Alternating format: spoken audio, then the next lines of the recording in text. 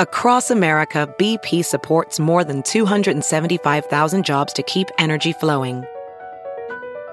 Jobs like building grid-scale solar energy in Ohio and producing gas with fewer operational emissions in Texas. It's and, not or. See what doing both means for energy nationwide at bp.com/investing in America. We are waiting to see how many people show up for a St. Patrick's Day party. It all happened so fast. You're not supposed to be in a mass gathering of 10 people. A ban on mass gatherings on a day known best for mass gatherings. Hello, welcome to the land of the free and the home of the brave. Happy St. Patrick's Day. Happy St. Patrick's Day. Just as the COVID-19 pandemic was taking hold in March of 2020, You all have made a conscious choice to be here. Wisconsin Governor Tony Evers ordered bars and restaurants to close. The first person that leaves is me in handcuffs. But one bar owner refused to go down without a fight. As of right now, you are all officially rebels like us. As the pandemic turns one, we reflect on the year that changed everything.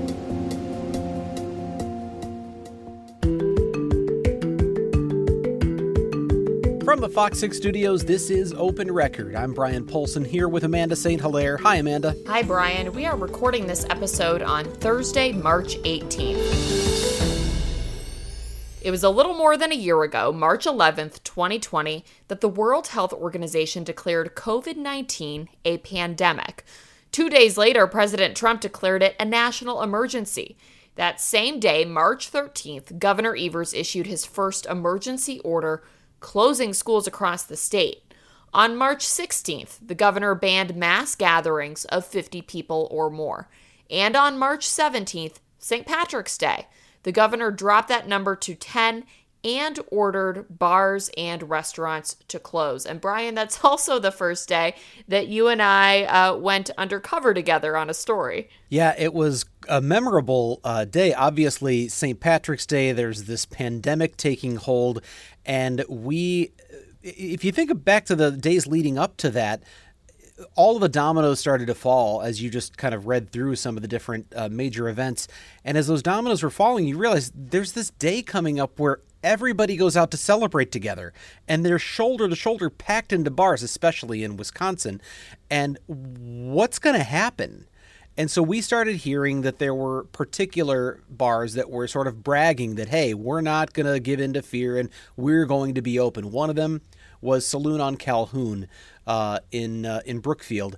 And we were actually looking at a couple of different places, but they seemed to be sort of the most boastful about we're not closing down no matter what. You know, everybody come out and celebrate. So we got together and said, let's go to the bar and see what happens, which, as I recall, sort of in hindsight, was a bit of an uncomfortable experience because on the one hand, we're being told not to gather with all of these people, and here we are undercover to get a story gathering with a whole bunch of people. Yeah, it was definitely a tricky situation to navigate because we want to be able to show people what's going on. We also want to show the perspective of people in the restaurant and bar industry, but we don't want to make it something where it looks like we're encouraging people to flaunt health orders. So I remember you and I having a lot of discussions about how are we going to tell the story fairly and responsibly. And really, we came down to the only way we could do that was to see what was happening inside the bar.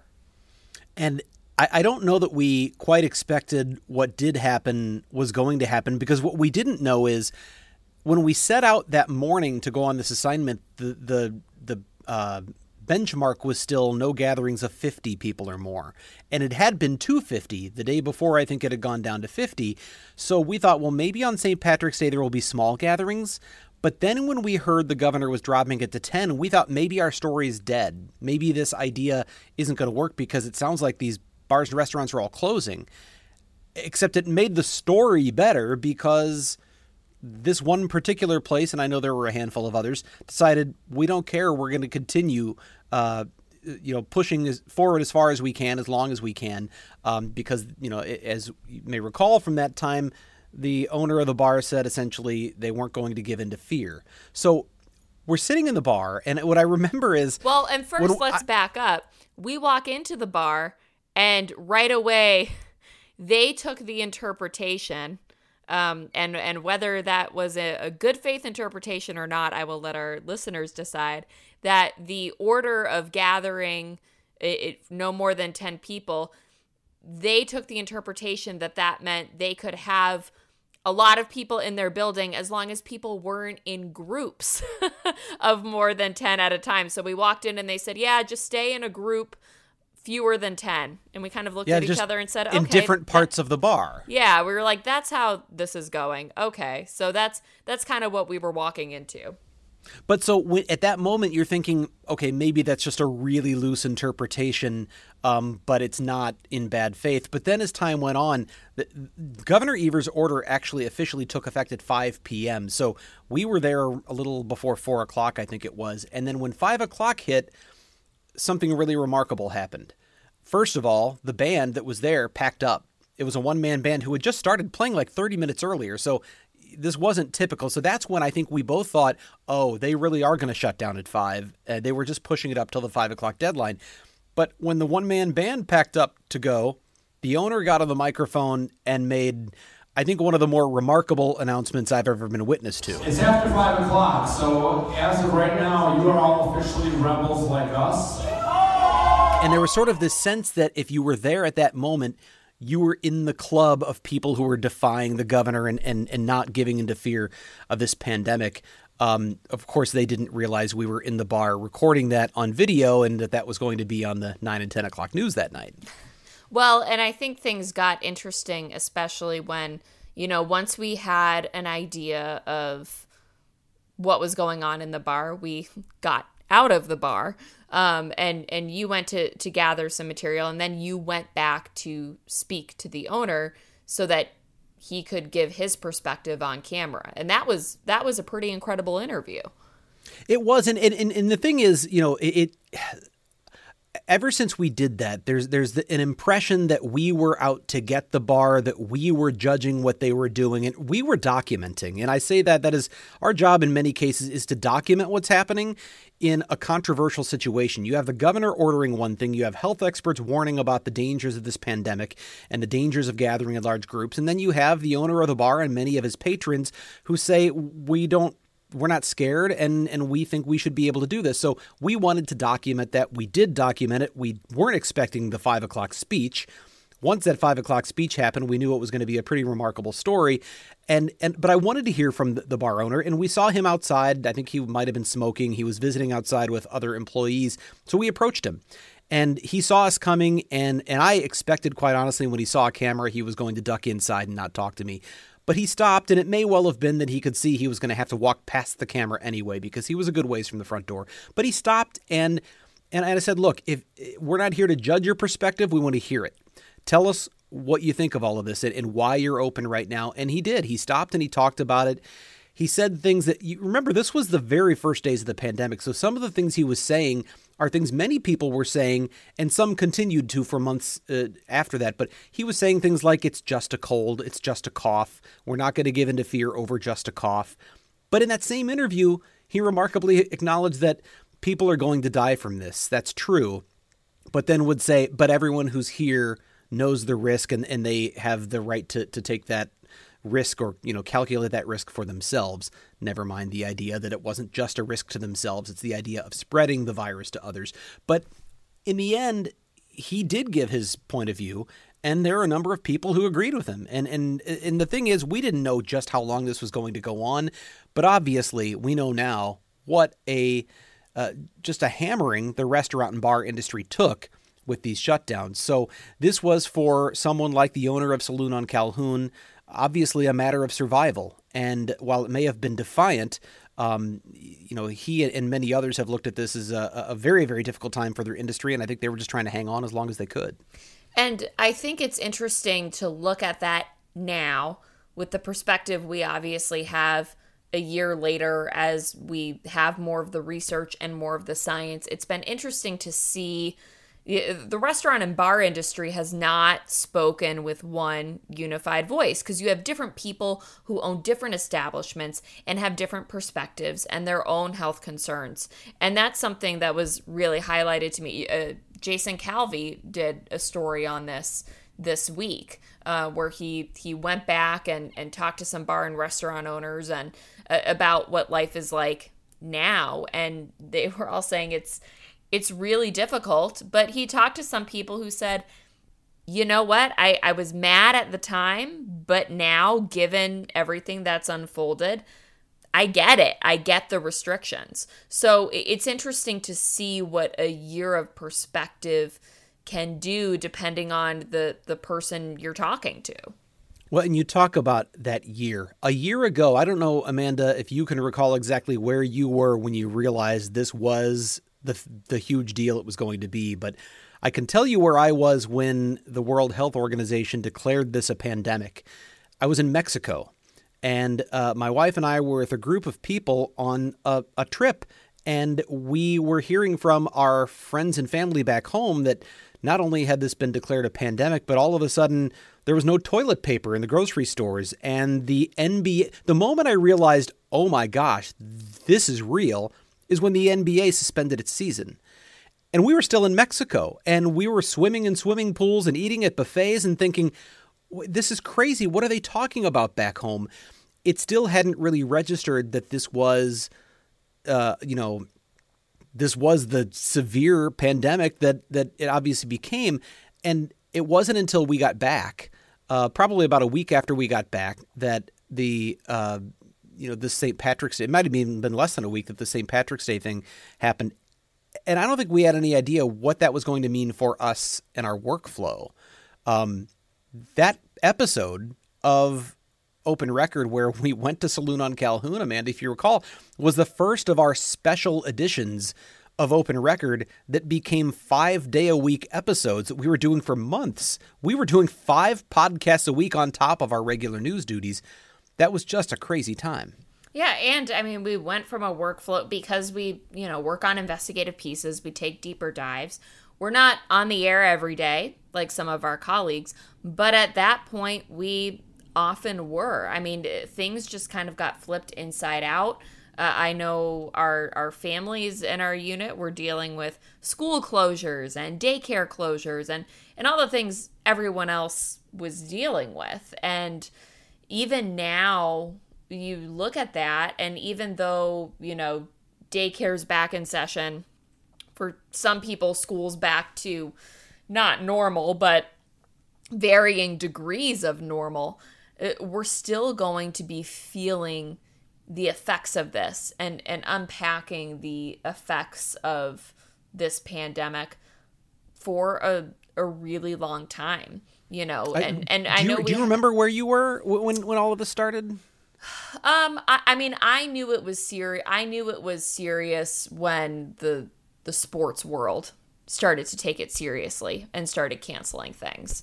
And that's, and not because you're some huge sports fan yourself, but just what it says about a major economy taking that hit. And I remember the day that the governor's order closed down the schools, and then literally 45 minutes after that order came down, picked my daughter up from daycare, and they were in a flurry, and they basically said, yeah, we're closing too. And they were actually closed for several months before reopening. So I remember my husband and I looking at each other going, how are we going to do that? How are we both going to do our jobs with a toddler who super conveniently had just learned how to walk and run and get into things? And that was with one kid. That's not having to deal with a virtual school. That's not having to deal with a lot of things that a lot of parents had to battle. I know several moms who ended up leaving the workforce because someone needed to be home with their kids. I know several family where people's jobs were lost. We had some conversations in our house, when there was talks of pay cuts. And so, we're reporting on this massive thing, but we're also experiencing it. So for me, I think it was, seeing everything kind of shut down in the sports world, combined with my daughter's daycare saying we are closing indefinitely. Well, and you're a new mom at that point, a relatively new mom where Yes. your life has already been turned upside down.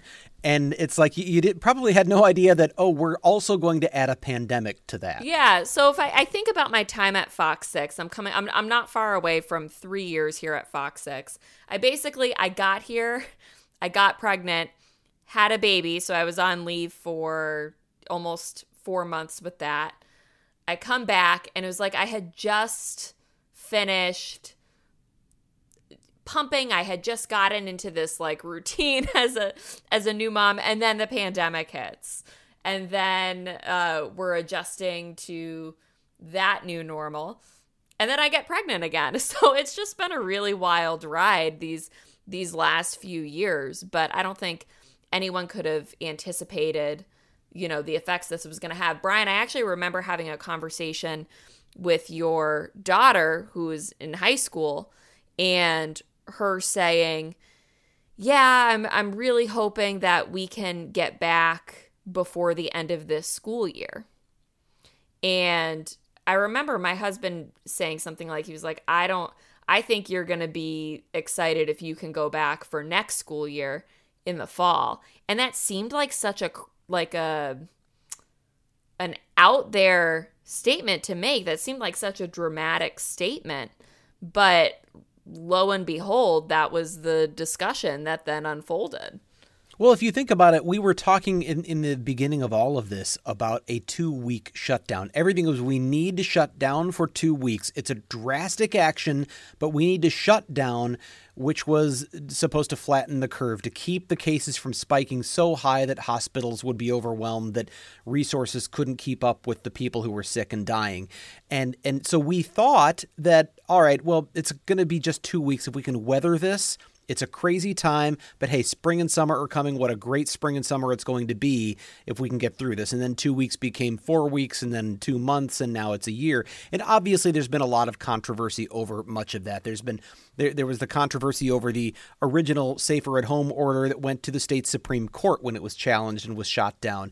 And then the mask orders and other restrictions. So all of that we know has played out. But what I really think back to in that time is when we thought it was going to be 2 weeks, we were sent home from the station with almost no planning time and had to figure out how we're going to do news from our living rooms and basements and bedrooms. And so for the first couple of months of the pandemic, when we were doing 5 podcast episodes a week and all of our day turn stories and emergency stuff, I was sitting on the edge of a couch in my basement, hunched over with a coffee table as my desk and a laptop computer and no monitors, and my back hurt, and I was working 12-hour days, and I was sore and tired and stressed. And I think you and I can probably both recall a time where we both just about reached our breaking point, and we're like, I don't know how much longer we can do this. I remember the exact conversation you're talking about, where I think we each had kind of a mini meltdown, and I think that's human nature, and that's something that a lot of people have experienced, maybe not even just once, maybe multiple times during the pandemic. You have the mental health component and the emotional component, and if you're a working parent trying to navigate all of that.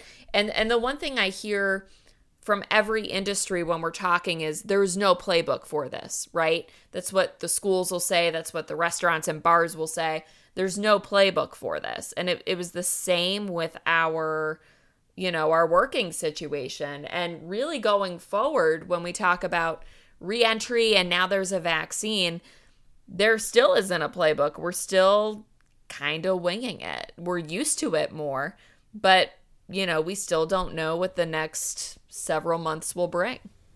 I think about movies you watch where sort of things for the main character, the protagonist, get progressively worse and worse and worse. And you think, how far are we into this movie? At some point, it's got to get better. They've got to be able to start resolving this. And that's the way it's been with the pandemic. Things just kept getting worse and worse. And it was going to be 2 weeks and then a month and then 2 months. And then you start hearing could be 12 to 18 months, which seemed absurd at the time. Well, here we are over 12 months and we're going, it's probably going to be at least 18 before things are kind of back to somewhat normal because the vaccines, but we're on the back end. Like we're seeing the light at the end of the tunnel. The worst of the cases were in the fall. I think in mid-November, we thought, how could this get any worse? This is dire. And then things started to alleviate. The vaccine started rolling out. It's been slow but steady, and we're seeing the progress. So we're not seeing hospitals full and overwhelmed anymore. We're seeing cases that have dramatically dropped. We're seeing vaccinations speed up, and we're getting toward a point where we can see the light at the end of the tunnel. And I think after all this time, maybe we've just been conditioned to be a little more patient now, but knowing that there is that light at the end of the tunnel, I think makes this more palatable. My mom, who we know is a regular listener to the podcast, has gotten both of her vaccinations. My daughter, who works for a childcare company for the YMCA, has gotten her first. More and more people are getting those shots, and that means, the more who do, the sooner we're finally out of this thing.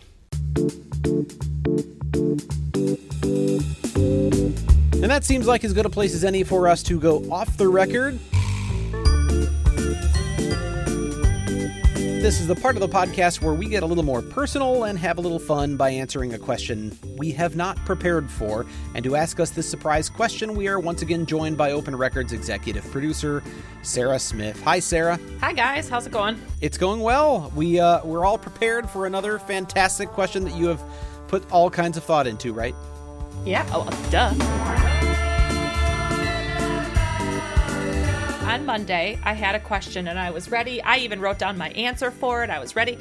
And then I saw the outline of what we were going to do for this podcast, and I kind of shifted it a little bit because it's kind of in the same wheelhouse here. So my question to you guys today is, you guys have spent the last, many minutes talking about the pandemic and just a year later and reflecting and stuff.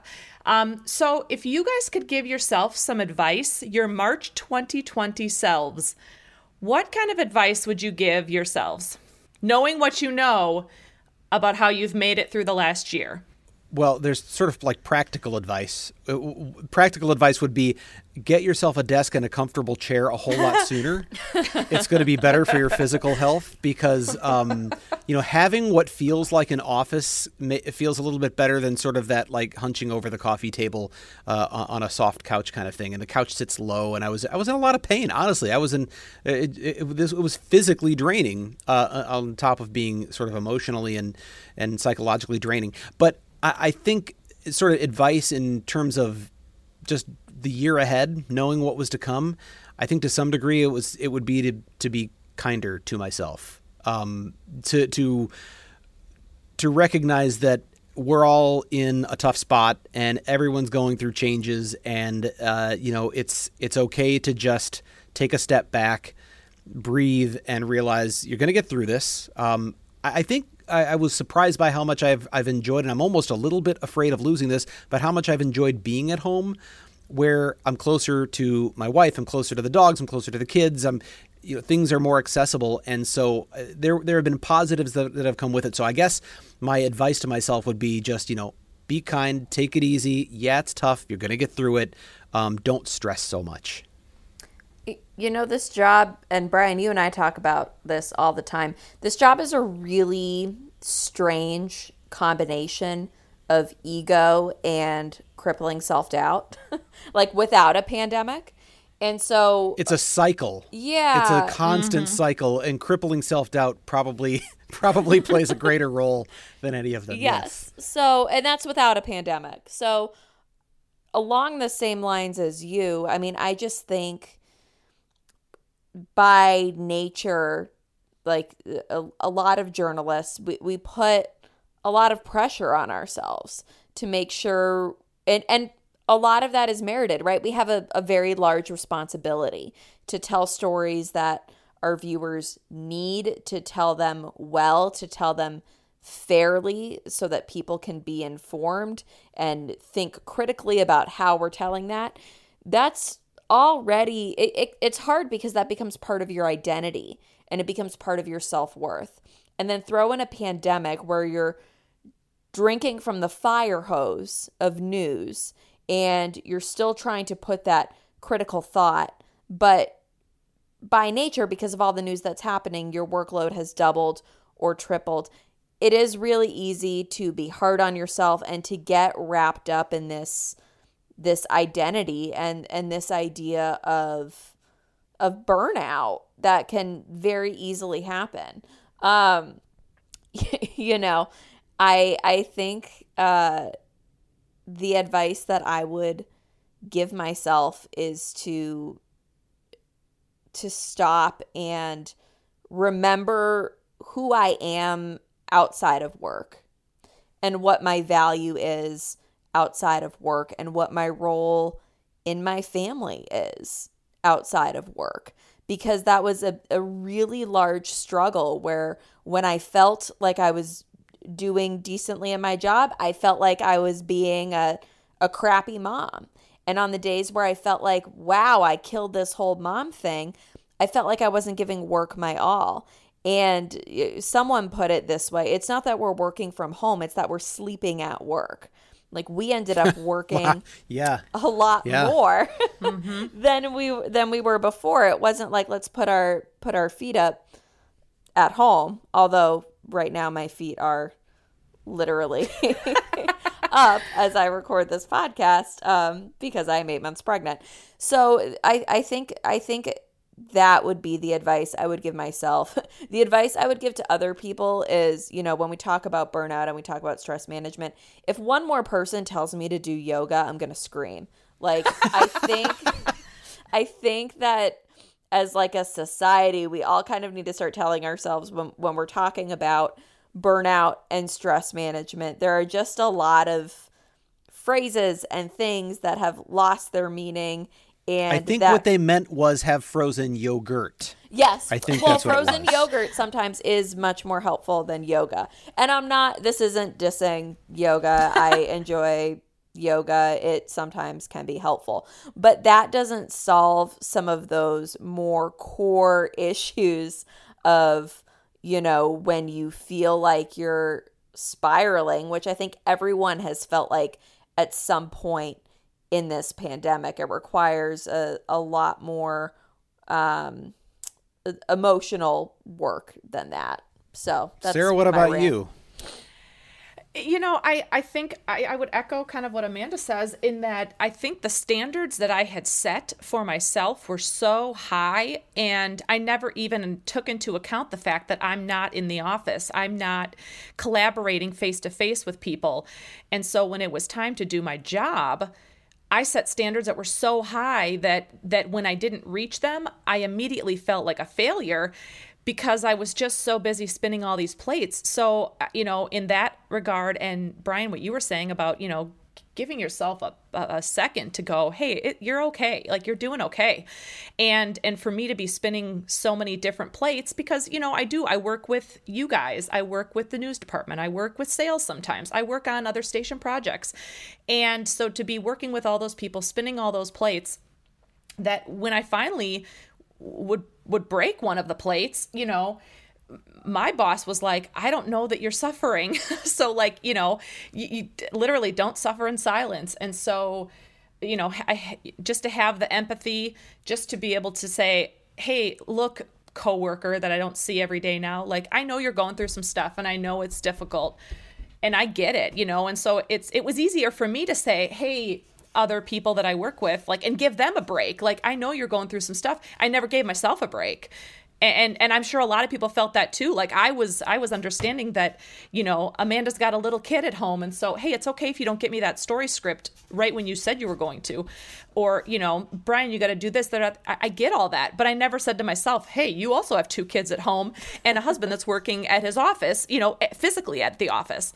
It's as you say that there's literally one climbing right behind you, and know. that's the beauty of it. But that's the thing. That's the reality of this is we've mixed these worlds. And I one really important piece that seems small that if I could give myself, and I don't know if you guys feel this way, one thing I would like to go back and do a little differently is to just tell myself to get dressed and take a shower each morning like you're going to work. Yes. Because No, it's so true. easy not to. And when you don't, and I got to tell you how many times I've been caught sitting here with just scraggly hair, 5 o'clock shadow, wearing a sweatshirt and shorts, t-shirt, whatever it is, and then find out, oh, you're interviewing the Attorney General in 20 minutes. And I race upstairs and I'm trying to shower off and shave really fast and put on a coat because you don't want to look like a fool in the Zoom interview you're about to do. But I think there is something to getting yourself prepared for a day, even when you're just working from your bedroom or your basement.